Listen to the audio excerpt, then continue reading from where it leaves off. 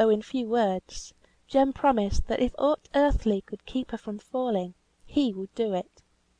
Then she blessed him, and bade him good night. "Stay a minute," said he, as she was on the point of departure. "I may want to speak to you again. I mun know where to find you. Where do you live?" She laughed strangely. "And do you think one sunk so low as I am has a home? Decent good people have homes; we have none. No, if you want me, come at night, and look at the corners of the streets about here. The colder, the bleaker, the more stormy the night, the more certain you will be to find me. For then," she added, with a plaintive fall in her voice, "it's so cold sleeping in entries and on door steps, and I want a dram more than ever." Again she rapidly turned off, and Jem also went on his way; but before he reached the end of the street, even in the midst of the jealous anguish that filled his heart, his conscience smote him. He had not done enough to save her. One more effort, and she might have come; nay, 20 efforts would have been well rewarded by her yielding. He turned back, but she was gone; and the tumult of his other feelings, his self-reproach, was deadened for the time. But many and many a day afterwards he bitterly regretted his omission of duty, his weariness of well-doing. Now the great thing was to reach home and solitude. Mary loved another! Oh, how should he bear it? He had thought her rejection of him a hard trial, but that was nothing now.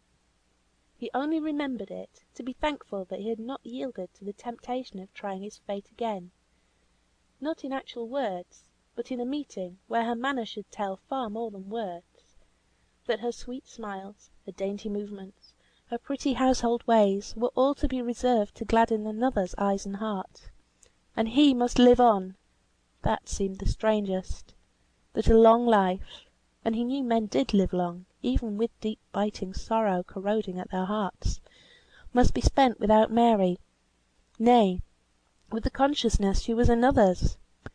That hell of thought he would reserve for the quiet of his own room, the dead stillness of night. He was on the threshold of home now. He entered. They were the usual faces, the usual sights. He loathed them, and then he cursed himself because he loathed them. His mother's love had taken a cross turn, because he had kept the tempting supper she had prepared for him waiting until it was nearly spoilt. Alice, her dulled senses deadening day by day, sat mutely near the fire, her happiness bounded by the consciousness of the presence of her foster child, knowing that his voice repeated what was passing to her deafened ear, that his arm removed each little obstacle to her tottering step. And Will, out of the very kindness of his heart, talked more and more merrily than ever. He saw Jem was downcast, and fancied his rattling might cheer him. At any rate, it drowned his aunt's muttered grumblings, and in some measure concealed the blank of the evening. At last bed-time came, and Will withdrew to his neighbouring lodging, and Jane and Alice Wilson had raked the fire, and fastened doors and shutters, and pattered upstairs with their tottering footsteps and shrill voices. Jem, too, went to the closet termed his bedroom.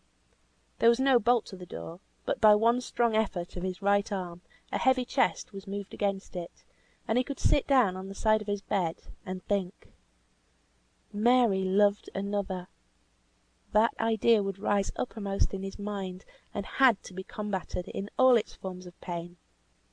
It was, perhaps, no great wonder that she should prefer one so much above Jem in the external things of life.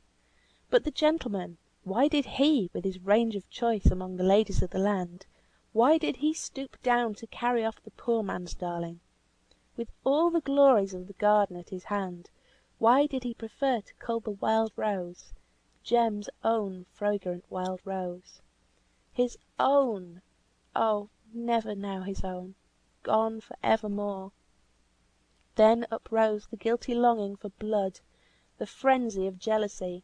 Some one should die. He would rather Mary were dead, cold in her grave, than that she were another's. A vision of her pale sweet face, with her bright hair all bedabbled with gore, seemed to float constantly before his aching eyes. But hers were ever open, and contained, in their soft deathly look, such mute reproach. What had she done to deserve such cruel treatment from him? She had been wooed by one who Jem knew to be handsome, gay, and bright, and she had given him her love. That was all. It was the wooer who should die. Yes, die, knowing the cause of his death.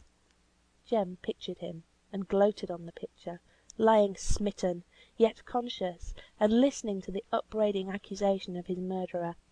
How he had left his own rank, and dared to love a maiden of low degree; and oh, stinging agony of all, how she in return had loved him!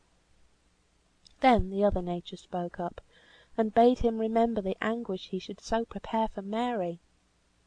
At first he refused to listen to that better voice, or listened only to pervert. He would glory in her wailing grief; he would take pleasure in her desolation of heart. No, he could not, said the still small voice. It would be worse, far worse, to have caused such woe, than it was now to bear his present heavy burden. But it was too heavy, too grievous to be borne and live. He would slay himself, and the lovers should love on, and the sun shine bright, and he with his burning woeful heart would be at rest. Rest that is reserved for the people of God. Had he not promised, with such earnest purpose of soul as makes words more solemn than oaths, to save Mary from becoming such as Esther? Should he shrink from the duties of life into the cowardliness of death? Who would then guard Mary, with her love and her innocence? Would it not be a goodly thing to serve her, although she loved him not; to be her preserving angel through the perils of life, and she unconscious all the while? He braced up his soul, and said to himself that with God's help he would be that earthly keeper. And now the mists and the storms seemed clearing away from his path, though it still was full of stinging thorns. Having done the duty nearest to him, of reducing the tumult of his own heart to something like order, the second became more plain before him. Poor Esther's experience had led her, perhaps too hastily, to the conclusion that Mr. Carson's intentions were evil towards Mary. At least she had given no just ground for the fears she entertained that such was the case. It was possible, nay, to Jem's heart very probable, that he might only be too happy to marry her. She was a lady by right of nature, Jem thought, in movement, grace, and spirit. What was birth to a Manchester manufacturer, many of whom glory, and justly too, in being the architects of their own fortunes? And as far as wealth was concerned, judging another by himself, Jem could only imagine it a great privilege to lay it at the feet of the loved one. Harry Carson's mother had been a factory girl, so, after all, what was the great reason for doubting his intentions towards Mary? There might probably be some little awkwardness about the affair at first, Mary's father having such strong prejudices on the one hand, and something of the same kind being likely to exist on the part of Mr. Carson's family. But Jem knew he had power over John Barton's mind, and it would be something to exert that power in promoting Mary's happiness, and to relinquish all thought of self in so doing. Oh, why had Esther chosen him for this office? It was beyond his strength to act rightly. Why had she singled him out? The answer came when he was calm enough to listen for it. Because Mary had no other friend capable of the duty required of him, the duty of a brother, as Esther imagined him to be in feeling, from his long friendship. He would be unto her as a brother. As such, he ought to ascertain Harry Carson's intentions towards her in winning her affections. He would ask him straightforwardly, as became man speaking to man, not concealing, if need were, the interest he felt in Mary. Then, with the resolve to do his duty to the best of his power, peace came into his soul. He had left the windy storm and tempest behind. 2 hours before day dawn, he fell asleep. End of chapter 14 of Mary Barton, by Elizabeth Cleghorn Gaskell.